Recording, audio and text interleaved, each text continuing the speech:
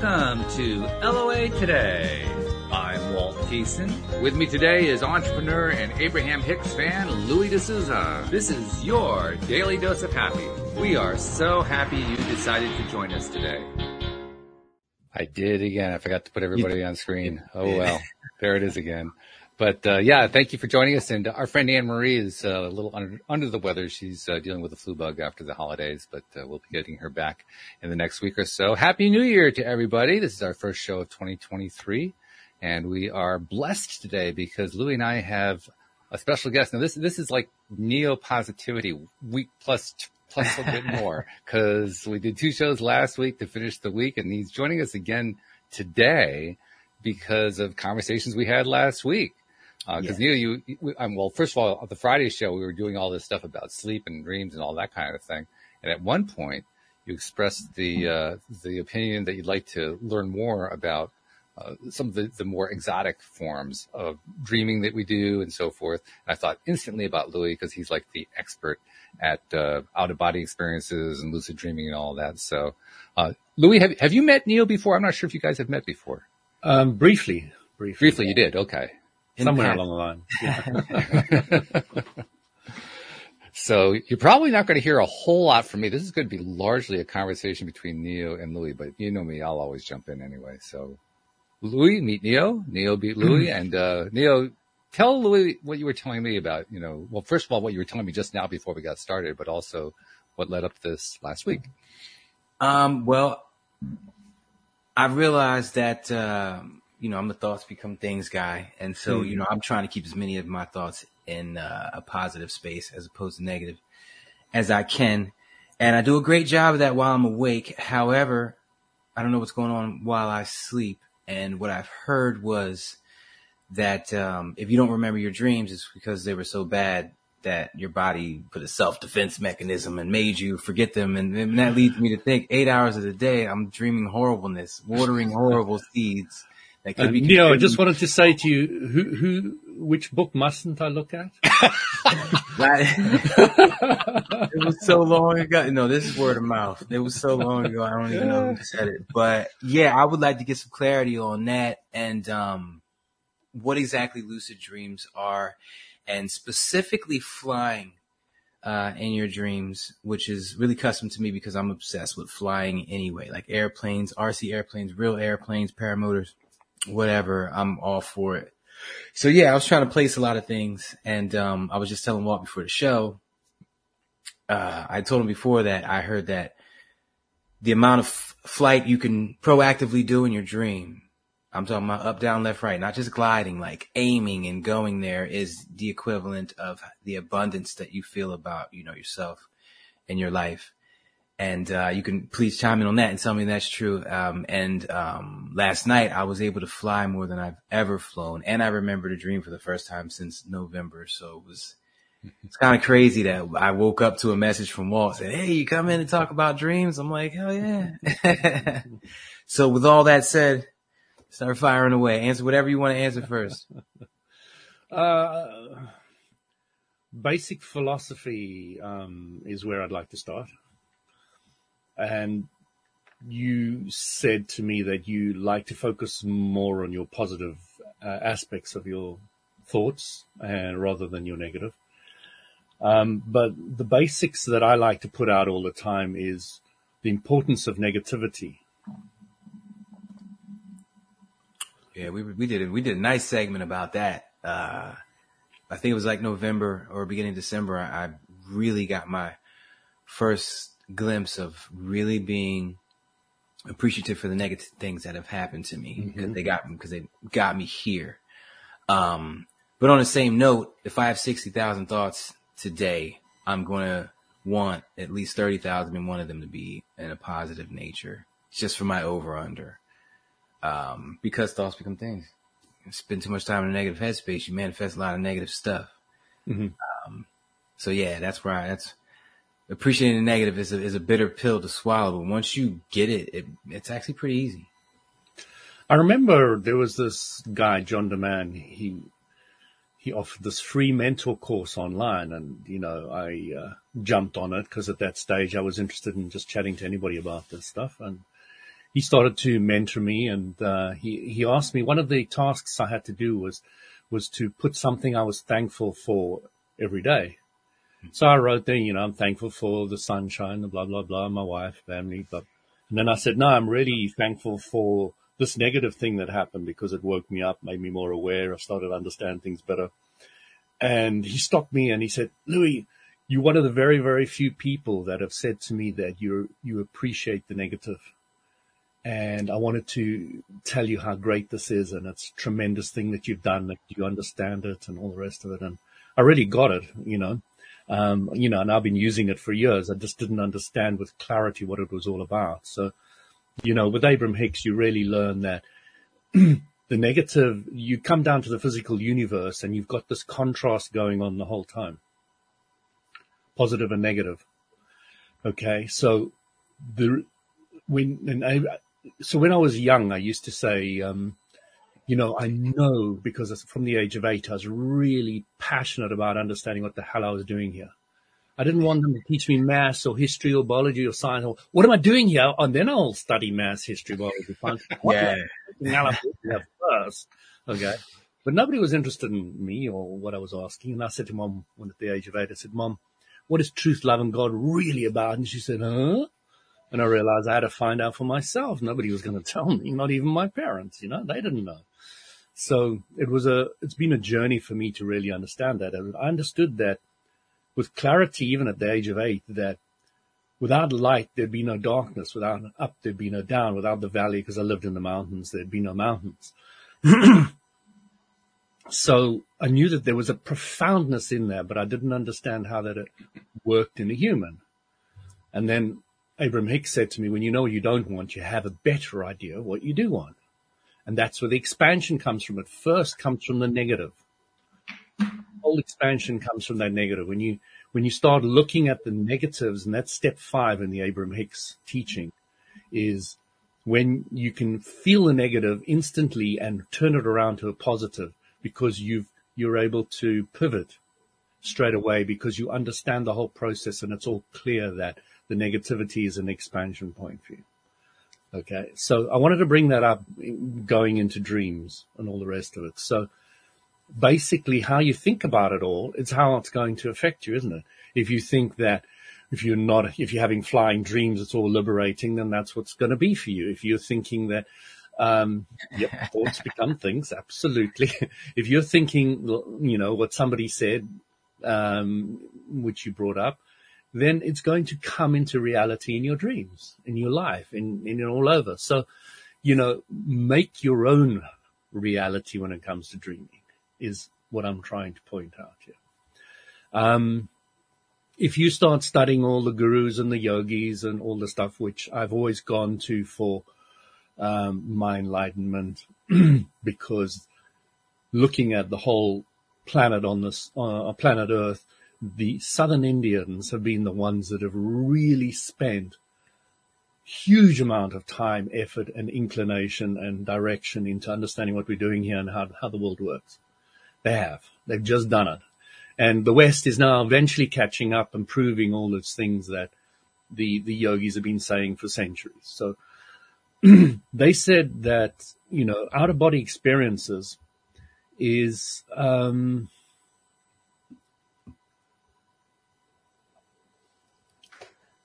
another dimension, or it's basically they kind of created the structure that you've got a maze, yeah? So you can imagine you put a rat in a maze and all he sees is walls.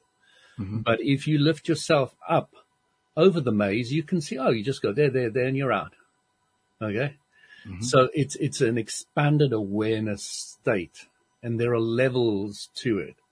So they talk about the astral, the causal, the mental, the etheric, and soul level.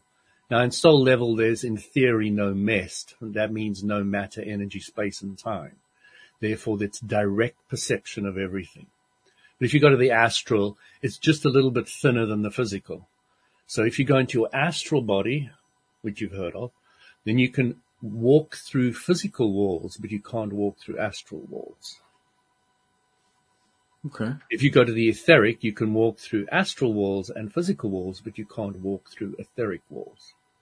etc., etc., etc. So until you get to soul level or source level, which is pure positive energy, where there is just direct awareness and understanding and just clarity. So most of the, from my limited understanding of what they've taught, they say that most of the religions kind of stop at the mental realm. Let's take Islam and Christianity and a couple of others. They all kind of get stuck at the mental realm. So that's one way of looking at it all. So the next thing is, what's the easiest way to go from your physical to, let's just say, an astral experience, because it's the next level out there, and it's probably much like the emotional guidance scale of Abraham Hicks. You don't want to go from negative to positive because the jump is too large. So you go from depression to revenge, and from revenge to rage, rage to frustration, frustration to I don't care, and I don't care to hope in the positive scale. So you want to go, let's say, from the physical to, you want to go to the next level, which is, let's call it the astral. Mm-hmm. So you're practicing to get to the astral. How do we get there? One of the ways is to start doing it is to start studying your dreams. As you start studying your dreams, you start becoming aware when you're dreaming that you're dreaming. Okay, what's the word for that? They call it something. Lucid. Lucid dreaming. Yeah, lucid dreaming. Okay, so you go from dreaming to lucid dreaming. Right, so that's the next phase. So the study of dreams has been taught by many of the spiritual cultures out there, and there's a reason for it, because it helps you get out of the maze and start having a look at the bigger picture. All right, and you can get teachings in the inner realms that you wouldn't be able to get here. So to go from dreaming, studying dreams, to lucid dreaming, from lucid dreaming to consciously controlling the out-of-body experience, when you start controlling it, not just looking at it like a movie and being aware that you're in the movie, when you start controlling it, they start calling that out-of-body experiences. So what's the difference between a lucid dream and an out-of-body experience? One is you can control, the other one's more like a movie. So you're aware you're in the movie, but you can't really control anything that's going on in it. You're just, I know I'm dreaming. I know I'm dreaming. So I had an out-of-body experience today. Uh-huh. Yes. Maybe. You just tell me what you had, and I will give you a kind of an idea of how I see it. When it comes to flying, if I can do it, it's 3 to 10 feet off the ground, and it's a constant, I want to go higher, but I can't. And then I start to lose confidence. Like, damn, am I going to touch the ground? And then I start to go down. And then if I can manage to push up, I don't usually get higher than that. Today, go ahead. So I wanted to tell you about how I started, and I think you'll start seeing the similarities. So in the beginning, I did that. I started studying my dreams. Okay. Then I started becoming aware of my dreams. Then I started having my first out-of-body experience. The first out-of-body experience was I was lying in a bed that was really high up. You had to climb up on a ladder. And I, as a student, I had a bicycle as my form of transport. It was parked in the little passageway. And I became aware that I was going head first down off my bed. And I was saying to myself, I hope to God I'm not in my physical body, because this is going to hurt.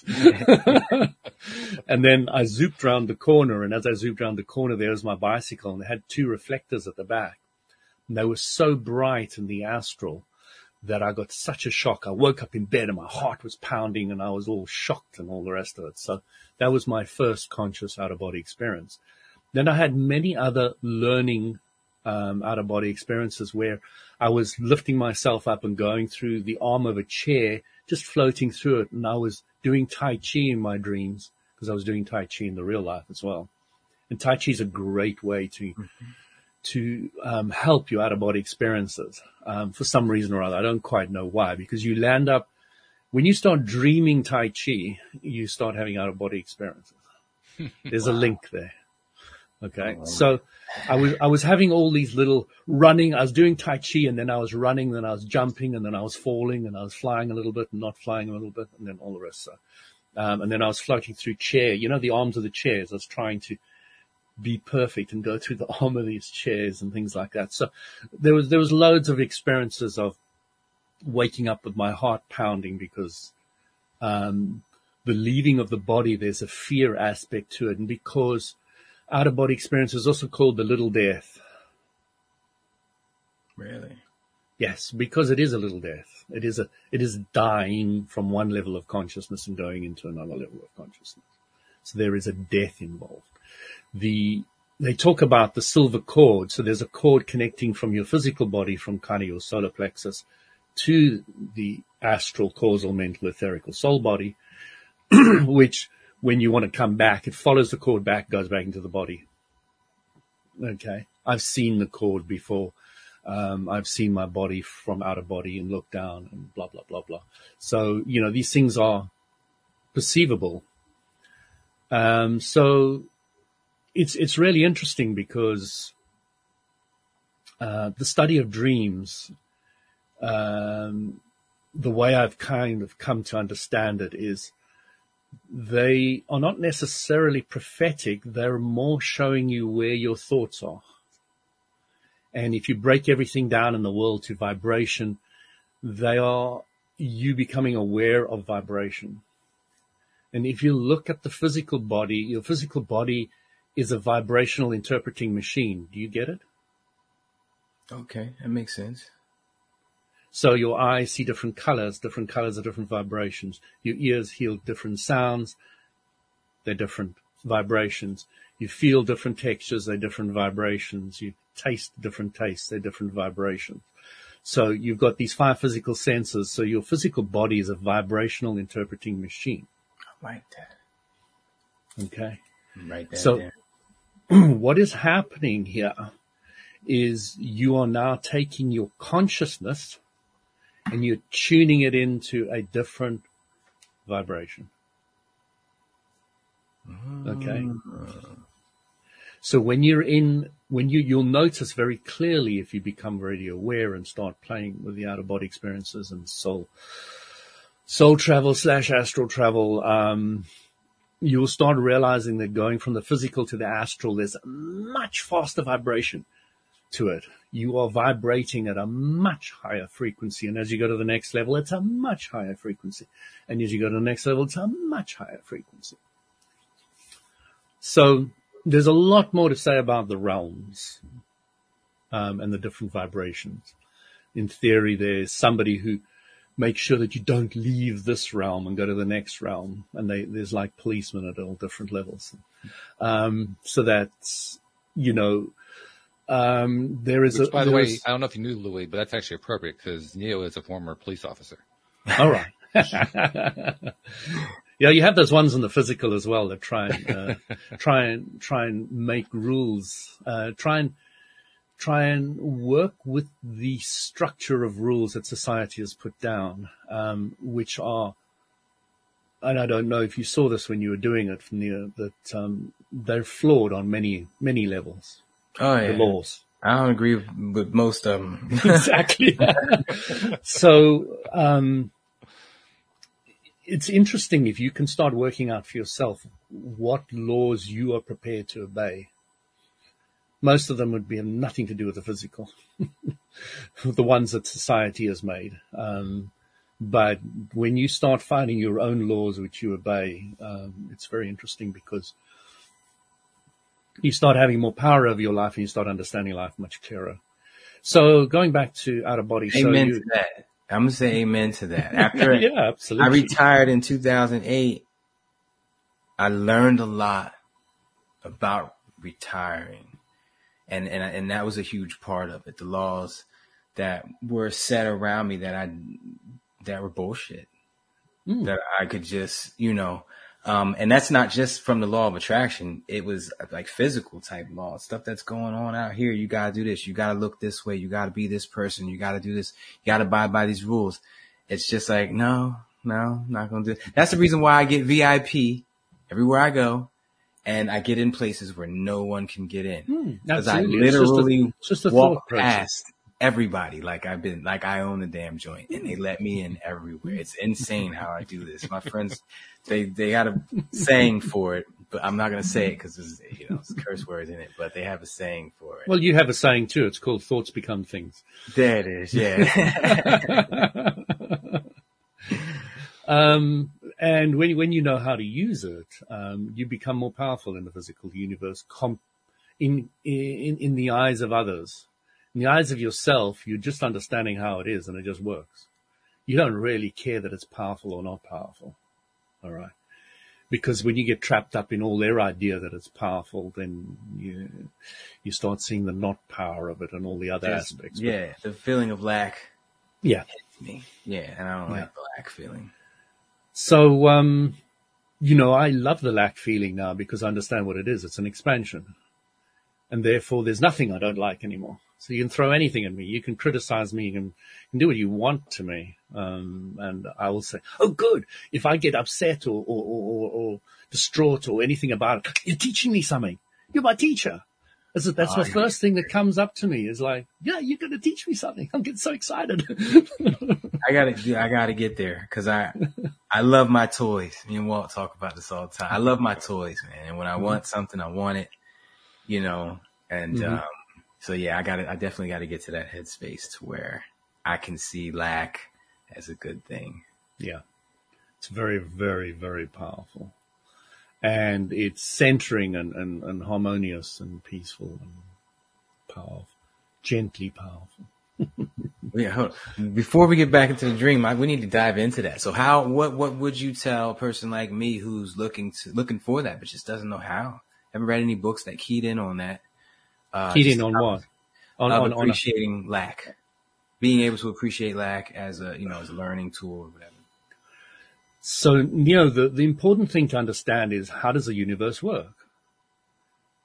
The universe works, the physical universe works on polarity. And contrast is the word we use for polarity. Contrast is your teacher. When you know what you don't want, you have a better idea what you do want. That's the negative and the positive. All right, so you gotta give me an example. I'm obsessed with this Lamborghini, and I've been wanting it my whole life. And as much as I know I don't need it, and when faced with an opportunity to buy one, I actually, went for the 4-seater because I got kids. But it's just a desire. It's burning. I know I'll have it very soon. It's just I want it now. And there's a couple things like that. So how would I work my way through that when I think of the Lamborghini and the lack feeling strikes? Like, how do you get it? Okay, you got to go here, do that, talk to this person. It's going to cost this much.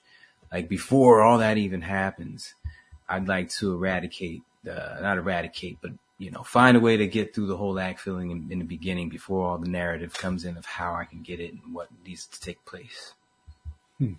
There's so many places I can go with this. The first thing is Abraham Hicks would say to you, if you wanted to prove the law of attraction to yourself, start with a pencil. Do you care if you've got a pencil or an extra one or not? Do you? No, not at all. How much resistance to getting the pencil do you think you're going to have then? None. Do you feel what that feels like? Now feel what it feels like with a Lamborghini.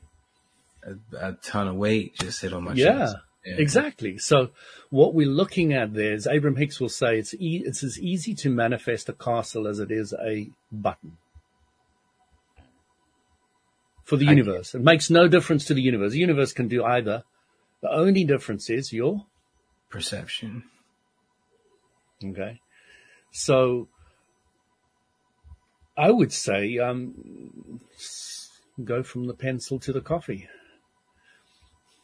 And go from the coffee to the meal. And go from the meal to the small car.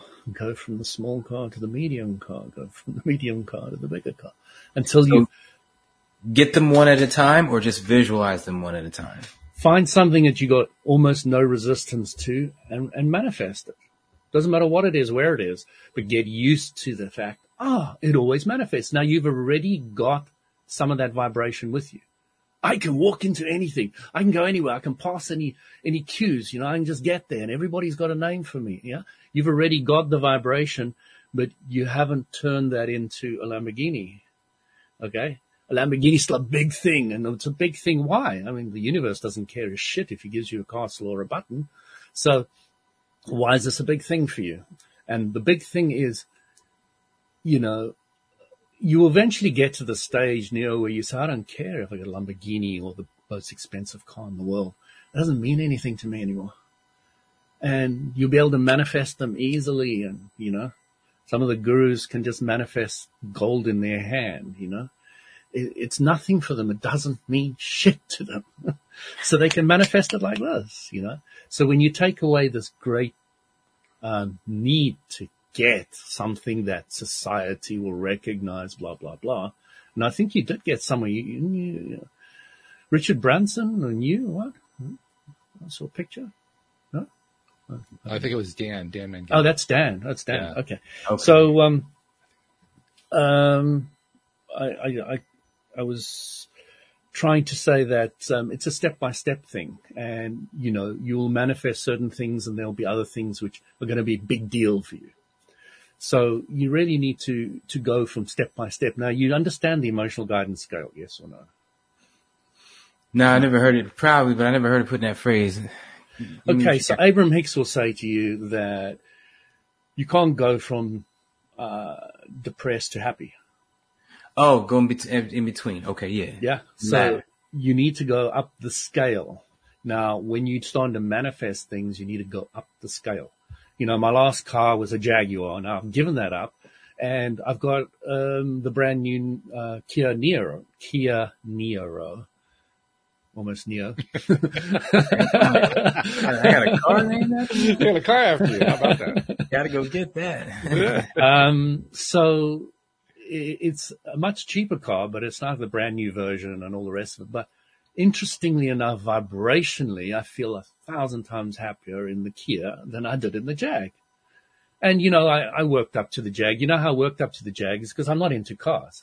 So it wasn't really that difficult for me. I started off by saying that I'm going to test the law of attraction on something I don't care a lot about, which is cars. And I'm going to find a car on my road that is very rare. And it was a Jaguar.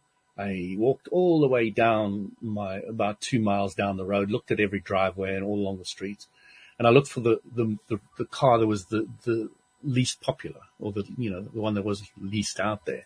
And it was a Jaguar. I saw one parked, and it was an old Jaguar.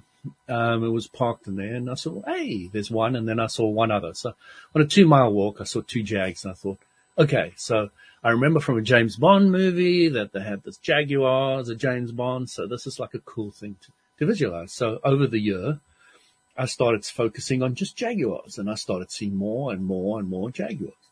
And I reckon they should give me a percentage of all the sales of Jaguars, because now there's shitload of Jaguars in my area. And I reckon it's because of me.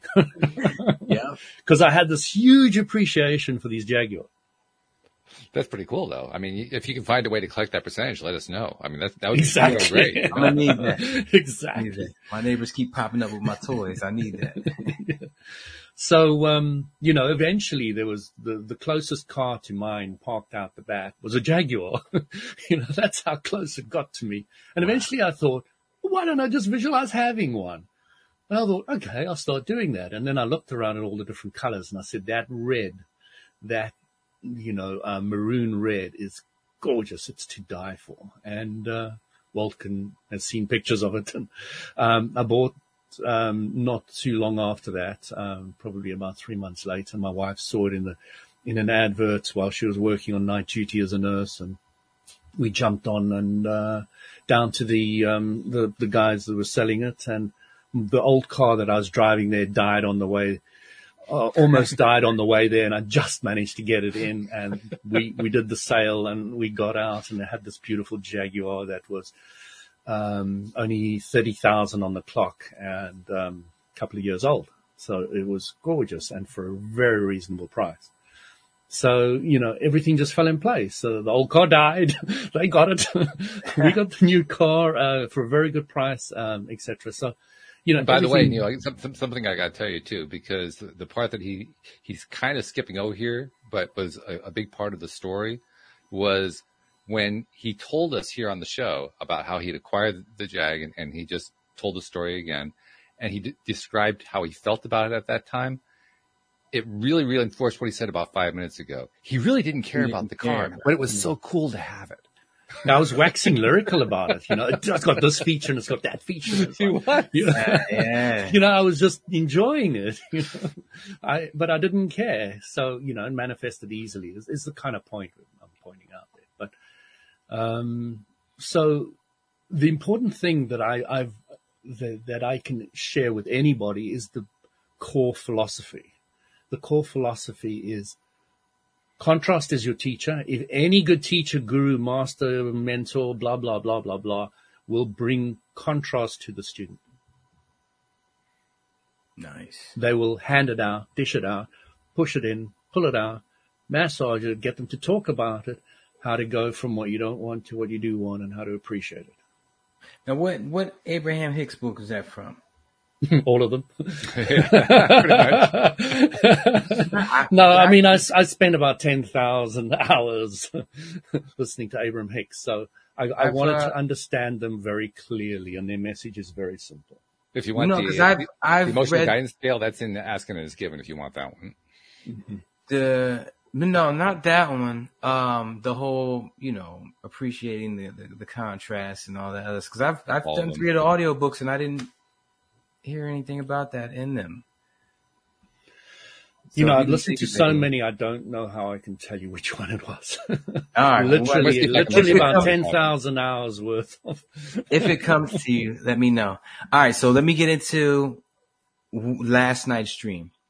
Mind you, backing up a little bit, a couple months ago, I said I want to remember my dreams. I used my old cheat code to remember them. I'm so happy and thankful that I remember my dreams. I kept saying that, and I remembered a couple of dreams. Cool. Haven't remembered a dream since November. We talked about it last Friday, about lucid dreams and So last night, I wake up around 10 o'clock this morning, and I like to lay in bed and kind of just fall back to sleep sometimes if that's what's going to happen. And so I did fall back asleep, and I ended up flying. I don't remember how I started flying. I was just in the air. And I noticed that I was able to maintain it because, like I said, when I think how long is this going to last, or can I go higher, and I try to go higher and I can't, I'm like, oh man, then I start to go down more, and I'm like, go up, and I go down and I touch the ground. I'm like, all right, let's try it again, jump a couple times, and I can't get it. Then if I can get it, I can't go above like 3 to 6 feet. This was different. I was if you think like a 2-story apartment complex, I was at the height of one, actually flying through a 2-story apartment complex and over some buildings. Did you fly through the walls yet? No. Okay. No, I made sure to go over because I never even thought about flying. Mm-hmm. So I would go over and it'd be like a grassy patch like you see in apartment complexes. And I remember going up to the side of the wall and I was free. I was in control. And I kind of I knew I was asleep, but I didn't know I was asleep. It's like where I wasn't conscious enough at all to really proactively control it. I was controlling it just a little bit. And I remember I went close to the building and I spun around and like a little and went. Now here's the thing. Two things that really stood out to me. One was when I tried to go up higher, I wasn't getting it. I said, come on, I'm at 2 stories. Let's do this. I wasn't getting it, got scared, went down. And I noticed, I turned my head right and I went right, turned my head left, went right. I said, well, where I'm turning, I'm going. And I said, well, just look up. And so when I looked up, there was this tree in front of me. It was the largest tree that I've ever seen that you could even imagine. It was huge. It was like a bright light coming from behind it. I looked to the top of the tree to go to that height, probably 10 stories high, or probably 8 stories high. So I looked at the top of the tree to go towards that height. I didn't start flying towards that height. Something happened and I went straight up. I turned straight up and went doof. And now I'm almost at the top level of this tree. And I look over and from the ground, there's a hill going up from the tree and then an apartment complex there. So now I'm at the roof level of that 2-story apartment complex. So though I went up way higher than I was up the hill, so I went over there, went over that building, and in the grassy pasture, I would see, for some reason, 4 dinosaurs back to back in a circle, like around a campfire, but there was no fire, just back to back in a circle. And I went, it was a Parasaurolophus, and I went down, what is that? And I saw, whoa, I don't want to land there. I went over that, went over a couple more buildings, and every time I went over a building, I would see a layer, like grass, because that's how it normally is around here. But there would be 4 dinosaurs facing each other in a circle, different dinosaurs in every one. So I don't know what the significance in that was, but I was very happy that I was able to control my flight, because I'm obsessed with flying. I have flight simulators, and I'm a pilot. So I was very happy for that reason. Plus the whole, I was taught that, your abundance level, can have is equal to how much you can fly. So yeah, that was pretty much it. The tree with the bright light. I did notice another thing too, and you can tell me if this is true. When I fly an airplane or a paramotor, I can see everything, and there's so much detail. In this dream, once I got so high, I couldn't see far away details. It was just white, glowing background light. And I was like, maybe because my brain doesn't want to have the capacity to put up that much detail as background, because background is a lot of detail. That's the hardest part about making a video game, is the background, the walls, the buildings. So yeah, anything you can pull from that, please.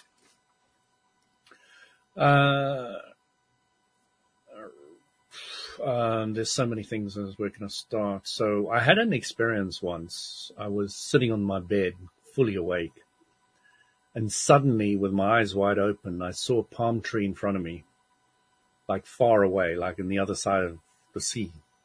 And then I started zooming in on the palm tree and zooming in, and the water was rushing towards me, and I was zooming in and zooming in and zooming in until I could see a tiny part of one little bit of a hair on that tree.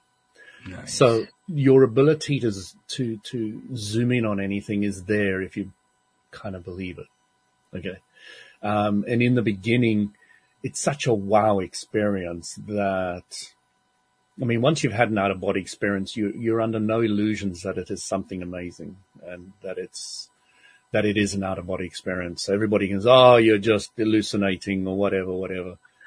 These guys that take drugs and hallucinate, those things are real to them when they're experiencing them. They're real. Mm-hmm. So, as much as anybody says it's hallucinating about it, it says, yeah, maybe I was hallucinating, if that's the word you want to use, but it's real. It's really real. So for me, it's the same thing as when somebody says, well, it's just a mere coincidence. And my answer is, yeah, take out the word mere and you got it. Yeah. So, the other thing is, I'm going to tell you another experience of mine. I used to go to my house where I was born on the side of the mountain in South Africa. And I used to fly in there and come down. And outside the French windows was 2 items. There was that old granny's chair, which I burnt as a kid. So half the chair was burnt. And next to it was an elephant. And I knew I had a choice. Do you want to choose the old, in a way, or the new? So I said, no, I want the elephant. So the elephant was Dumbo. So this flying elephant, I sat on its back. It was a small one. And it took me up. And we started flying through the universe, through the stars, like in Walt's background there. Literally that kind of, with speed of incredible proportions, and it was freezing. Absolutely freezing cold. And I was hugging onto this elephant because I was so cold. And we were going faster and faster and faster. And like Starship Enterprise, all the, when they're going to hyperwarp or whatever it is, these things are just flashing past you. And that's what it was like. And I woke up in bed and with my heart pounding again and like, oh my God, that was so cold and scary and fast and, absolutely sweating. So then another time I went there and there was a whole group of my spiritual friends all around the swimming pool. And I flew down, and it was a very friendly family, lovely atmosphere. So I said, what are we going to do today, guys? They said, we're going to the moon. I said, cool. And we all started rising off the lawn, and we went up to the moon. And when we went to the moon, there were people living there, because on that level of astral level or whatever, there are people living there. Whatever level I went to, it's populated. The moon is populated. Sounds like that. So, and it was very real to me. So we flew all the way up there, and I said, how do we do it? And they said, just like Superman, put your hands out in front of you. So I did that, and we went like Superman. We flew there. And, literally, we went around the moon, and we met people, and it was incredible experience. Fully conscious, controlling the whole thing, doing what I wanted to do. So I'm trying to give you an idea that, from these little stages of learning to fly in the outer body, you can go further and further and further and further and further and further, to a lot of different, I always use my beginning experiences because they're good ways of explaining the step-by-step process. Mm-hmm. Eventually, there are places in the inner planes where you can go learn spiritual stuff with, or anything you want. You can learn how to knit, crochet, sew, computer parts, whatever you want to, how to manifest a car, how boring. Like the internet. Been there, done that. Sounds like a spiritual internet, kind of. Yeah. Travel instantly and learn some stuff, see some stuff, experience some stuff. And then Abraham Hicks told me something that completely threw my whole dimension. I kept on thinking I was going outside my body. I was doing it. But I started realizing that this is a vibrational interpreting machine, and all you're doing is you're tuning into different vibrations, like a radio station. Oh, let's go to BBC One, or let's go to BBC Two, or let's go to Kiss FM, or whatever. So you're just tuning your awareness into different vibrational areas. You can tune yourself in, Abraham Hicks would say, into, say, Gandhi or Einstein, and then you can start downloading the information that is in that area of vibration. You can tune into the station of Einstein and start understanding what he understood. So you start looking at it from a completely different perspective, as I'm traveling there, or I'm just tuning the moon into where I am now. So how would you coach someone on getting into these dream states as opposed to just going to sleep and not remembering nothing when they wake up? One of the things you can do is at a certain stage, which phone apps can now tell you, you get the REM stage and you get the alpha stage and all the rest of it. And there's a certain stage where if you wake yourself up during that stage, or, you set an alarm or something, you will remember your dreams easily. So you can alarm yourself to wake up where you will be able to remember the dreams easier. So you can go study all that as well. I don't like forcing myself awake. So I learned many years ago to program myself to wake up whenever I want to. And I can go to sleep whenever I want to. There is a provisor. I need to be tired. I can't go to sleep if I'm not tired. I'm not interested in going to sleep if I'm not tired. I want to be awake. I want to live in this world. I came here to play in this world, so I'm not going to go to sleep. And as you become more and more spiritually aware, more, you speak to the yogis or you look at the yogis, they sleep less and less and less, but they tend to meditate a little bit more. Okay. So what you find out is what Abraham Hicks says sleep does. Yeah. Very interestingly enough, he says it freezes your vibration. So when you go to sleep, you stay at that vibration until you wake up, and then you'll continue at that vibration. That's why they strongly recommend you go to sleep happy. And then you'll wake up happy, because it freezes that level of vibration for that period. So I'm not 100% sure how much I agree with all that, but yeah, it's an interesting idea that if you go to sleep happy, you'll wake up happy. Always solve your marital problems before you go to sleep. You know, that kind of thing. That's got different complications with it. It does. But, you know, you will wake up feeling better, I'm guessing, if you sorted things out beforehand. But try and get yourself to the highest level of passionate state, positive state, before you go to sleep. Yeah, I have some pretty intense rituals that I do before I even go into my bedroom. That sounds horrible. They leave me intense. What is so intense? Nah, they I got leave some me. passionate, incredible. They leave me in such a great headspace that I'm excited when I lay down, and I'm like, I'm never gonna get to sleep if I'm excited. But I fall asleep pretty fast. But sometimes I'm so excited that I'm like, oh man, like this is crazy. As I'm walking into my bedroom, I'm like, yo, I'm ready to go. I can't wait till tomorrow. So yeah, I'm a huge fan of putting yourself in the right mindset before you lay down. I also want to throw something else in too, because you mentioned, Louis, you weren't 100% sure if it's true that the state that you go to sleep in is the state that you wake up in. And I remember experimenting with that. And there'd be times where, you know, I wasn't really feeling it, so to speak. And okay, so I'm going to really focus on getting my vibe up and then see what happens when I wake up the next morning. And, you know, so I get my vibe up, so forth. And then I'd go to sleep and I wake up next morning I would feel like crap. I said, well, that proves it. And I thought about it for a moment. I said, oh, wait a minute. After I got my vibe up, just as I was getting ready to go back to sleep, I went right back to where I was before. So actually, no. I did all that work and I didn't actually stay there.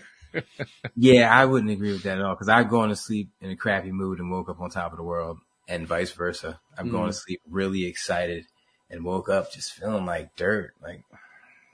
Yes, I wouldn't really. The other thing I highly recommend you play with, Neo, is when you're going to sleep, try and remain awake for as long as possible into that state. Oh, I like doing that. Yeah. I didn't do my purpose in doing that is because I've always wanted to experience falling asleep.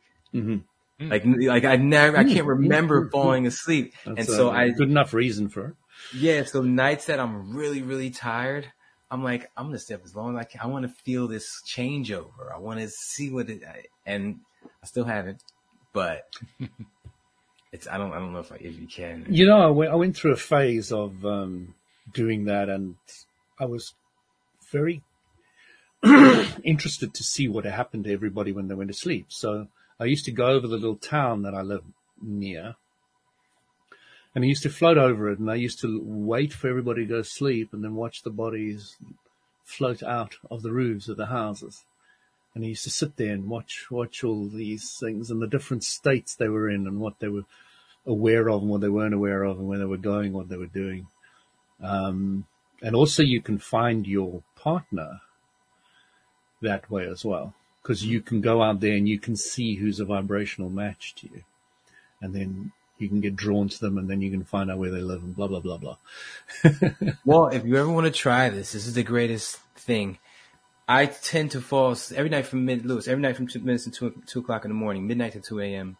I'm doing some kind of meditative, proactive manifesting, some visualizations, whatever. That's my gym time for my mind, those 2 hours.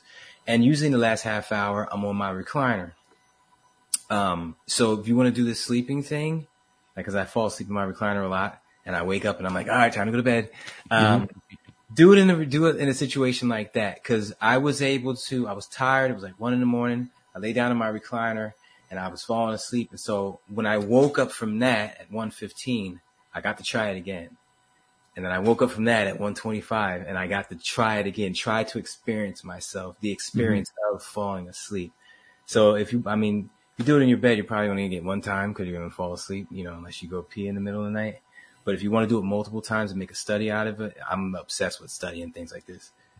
Do it on like a recliner, somewhere you're not supposed to go to sleep, and do it a little early so you can have a couple passes of, waking up, try it again, wake up, try it again. It's dope, though. I love studying stuff like that.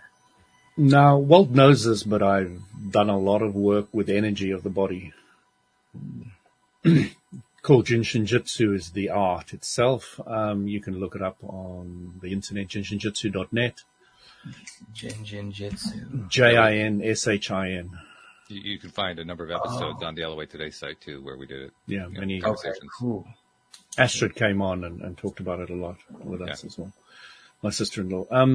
So what I will do is I'll just hold here and hold under my bum. And this is the janitor, which will clean and detox the body. And I'm sitting there, on the left hand, on the same side of the shoulder, down on that side of the bum, under the bone. That's where you're doing it. So this is the janitor. And this is the 1125. And this will just start cleaning out, detoxing the body. And I hold it there and I start feeling relief, release, relief, release. And then I'll hold another point. Relief, release. Then I hold my spine and another point.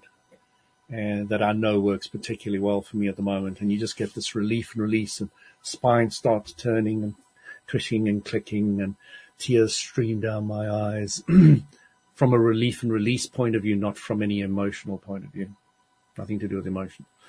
But it's quite common that you'll have tears coming out. You yawn a lot. And these things happen, and as the body aligns and balances, and then you just feel this deep, gentle, beautiful relaxation. And then to get into that dream state and focusing on that, you really have to be more aware, because it's easy to fall asleep at that stage. Yeah. So you've released the body and you brought it into a bit of balance.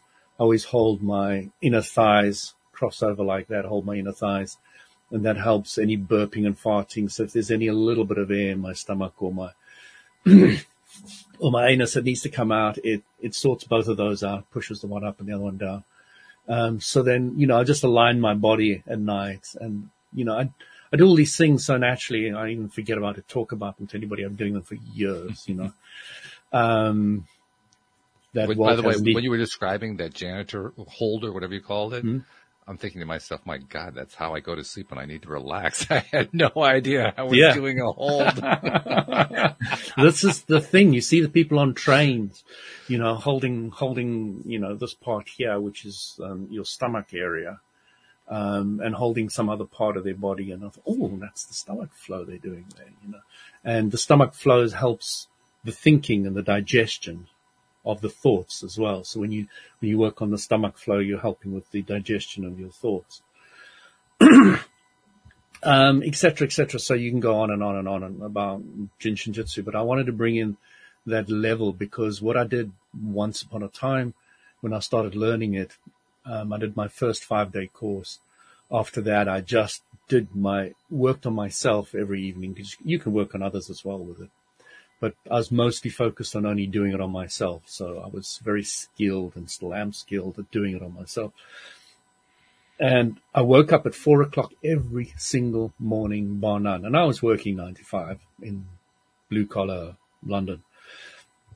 So I was waking up at 4:00 in the morning, doing 2 hours of this energy work, getting so incredibly relaxed because I had 50-cent piece, no hair in the head. My back was so painful that if I bent my head to get into the car, I'd literally crying. I had bags under my eyes and blah, blah, blah, blah, blah, blah. So all of this was starting to relief and release and getting it out of my system. So I had this beautiful 4 to 6. I did Jinshin, and then from 6 to 7, and I never ever put an alarm on anything. This happened automatically. I just did it. It just happened. For a year, I did it this way. And from 6 to 7, I slept, but it was incredibly delicious sleep where the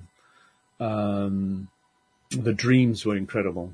Absolutely out of this world. Vivid colors, sounds, out-of-body experiences, lucid dreaming, blah, blah, blah. All of that was during that phase in my life. So there are levels and levels and levels you can go to. And one of the things I'm working on quite a bit at the moment is breathing. Oh, yeah. There's something called the 4-7-8 breath. Oh, yeah. I do that. You've heard the Van Hoff guy, the Hoff guy? Wim Hof? Yeah. Yeah, Wim Hof, yeah. Inhale for 4, hold for 7, exhale for 8.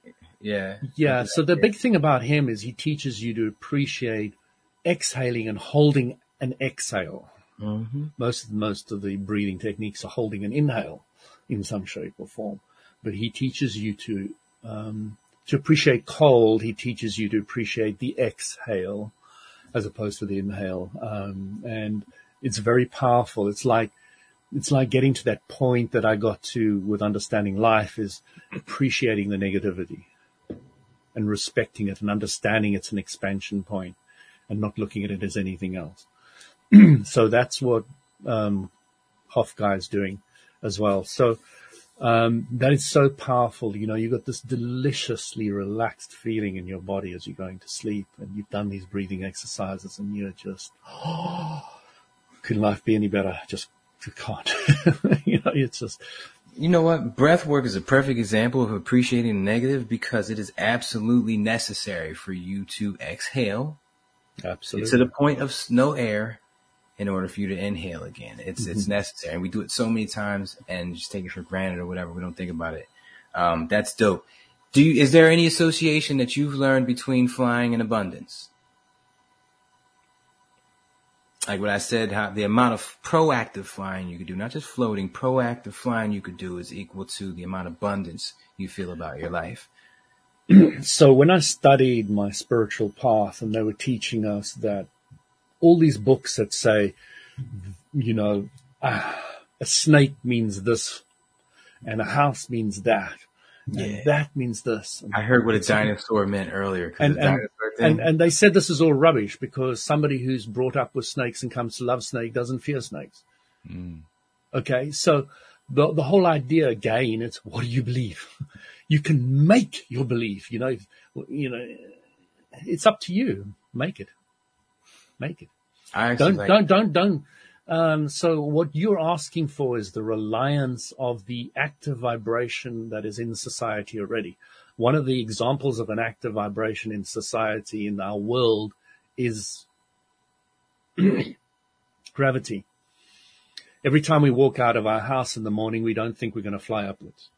And because the whole of humanity's thinking we're going to walk on terra firma, the universal law of attraction is just a vibration which is saying, okay, let me draw you down. It's just a bunch of thoughts. That's what all these things are. It's what the whole universe is made out of. It's a bunch of thoughts that we've agreed on. Oh, you know what? Off brand.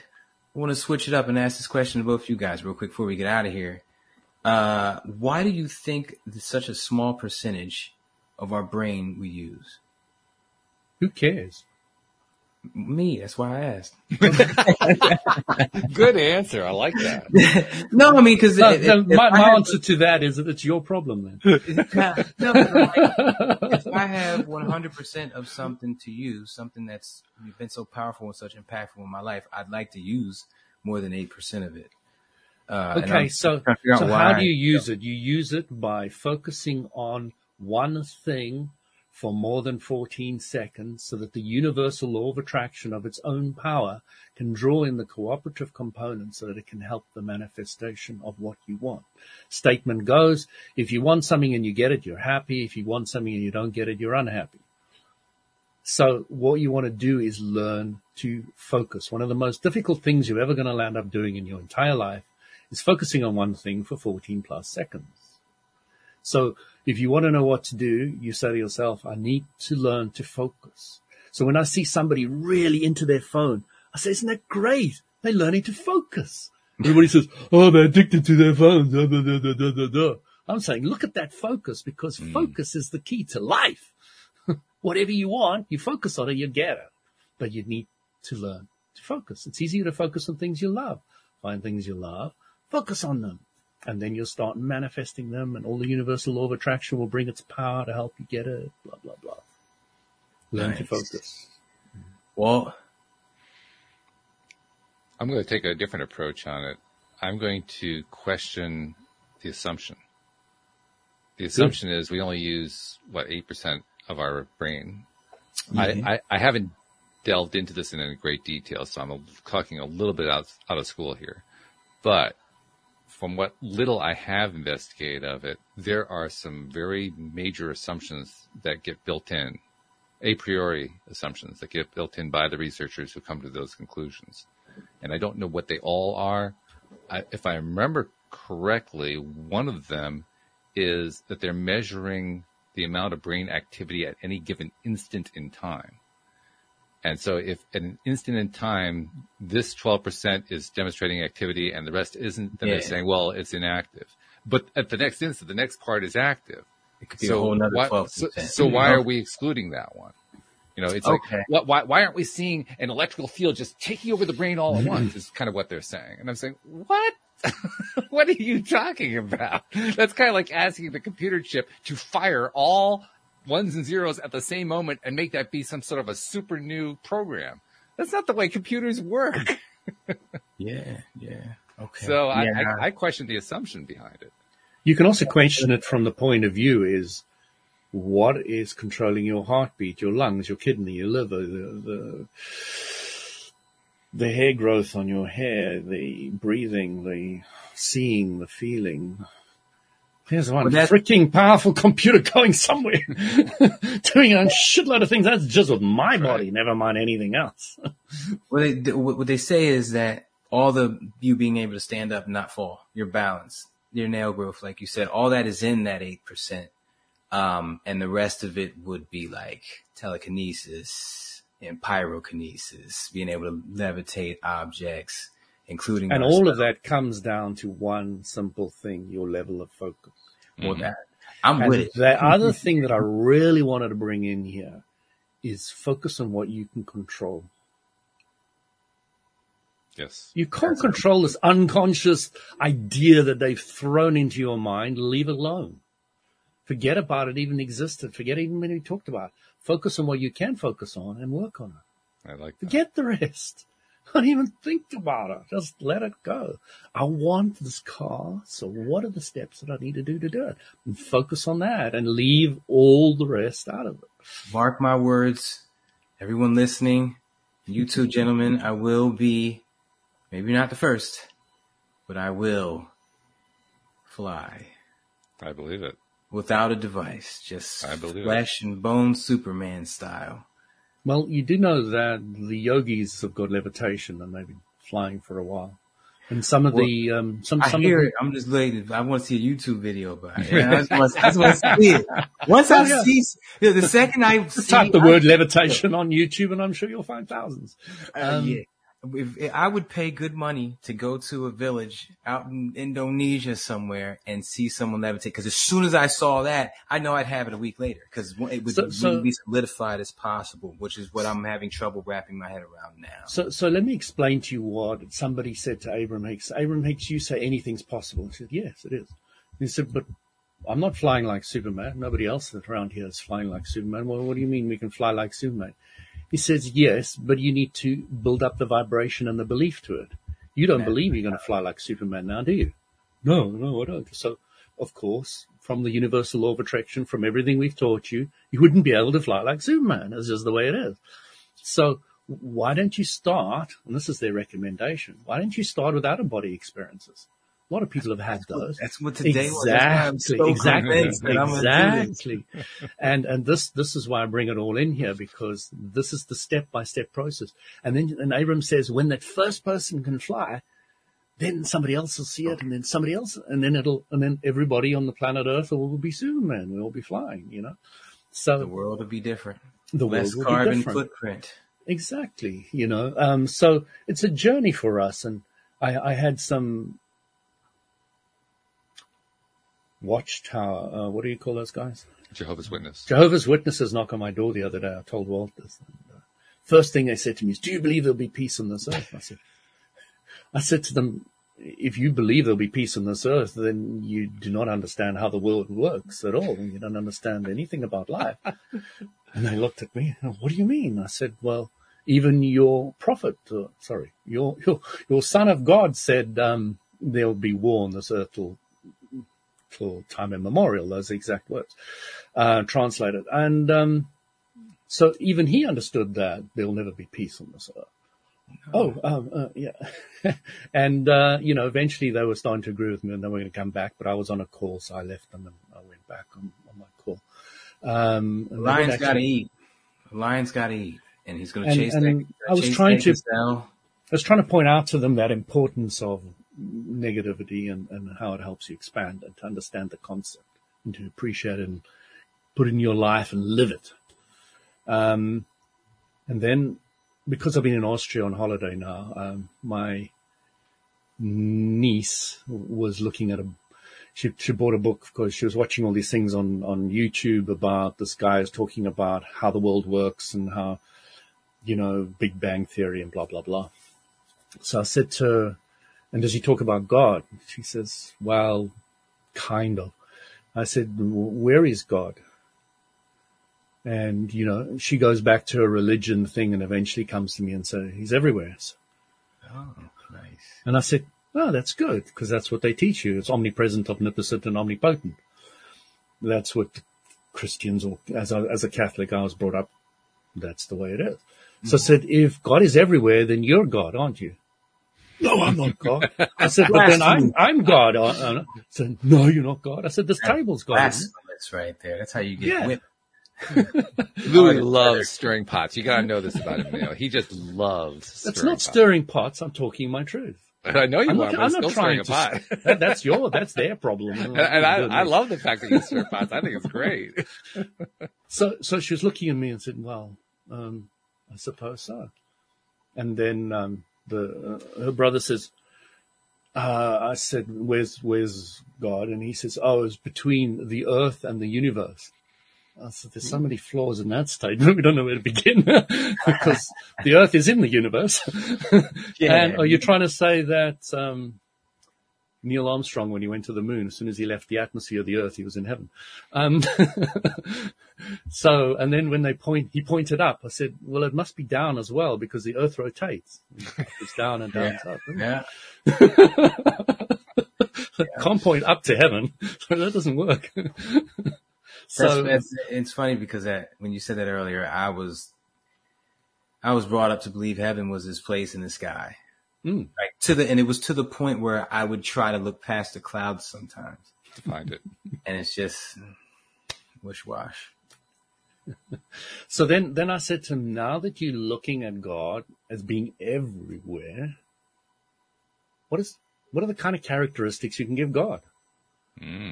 Good question. I like that. I said to them, the way I look at source energy now, and I don't look at it as God, I use the word source energy, and that's an interesting distinction, moving away from the G-O-D word or the dog word backwards.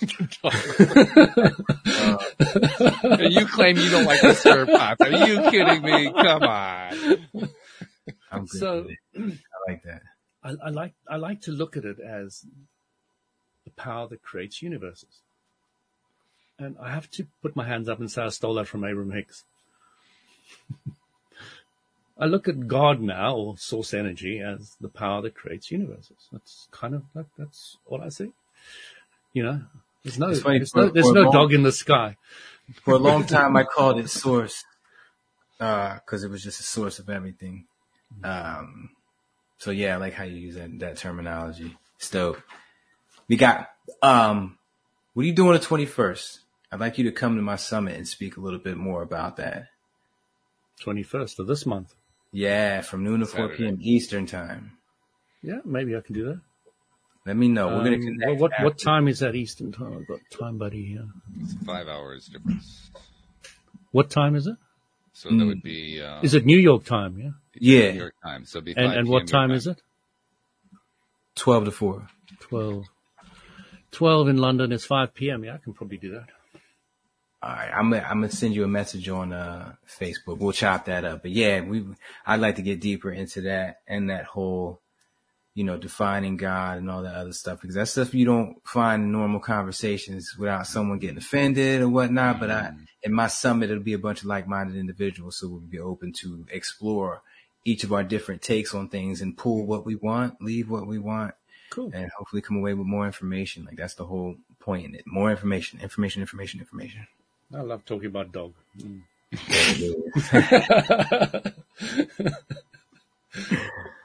I love it. And therein endeth the lesson. Woof. This has been fun though. This has been really great. And it worked out exactly the way I hoped it would with you guys just chopping it, to use Neo's phrase. You chopped it up great. Really, really good. So Learned a lot. I appreciate you. Neo, thanks Thank for you. dropping by on Monday. This is like 3 in a row. Are we going to do like 4 tomorrow? 5? I don't know what's going to happen here, but yeah, We'll see. this has been good. And thank you, Louie, for your usual wisdom nuggets. I can't even call them nuggets. They're more like boulders, but yeah, thank you for passing along the boulders without You're most rolling them welcome. over anybody. Yeah. Thanks for being the glue, Walt. You're brilliant. That's it. I'm the glue. So this is your glue signing off. Thank you to our podcast listeners everywhere. We'll see you all next time here on LOA Today. Goodbye, everybody. Cheers, everyone.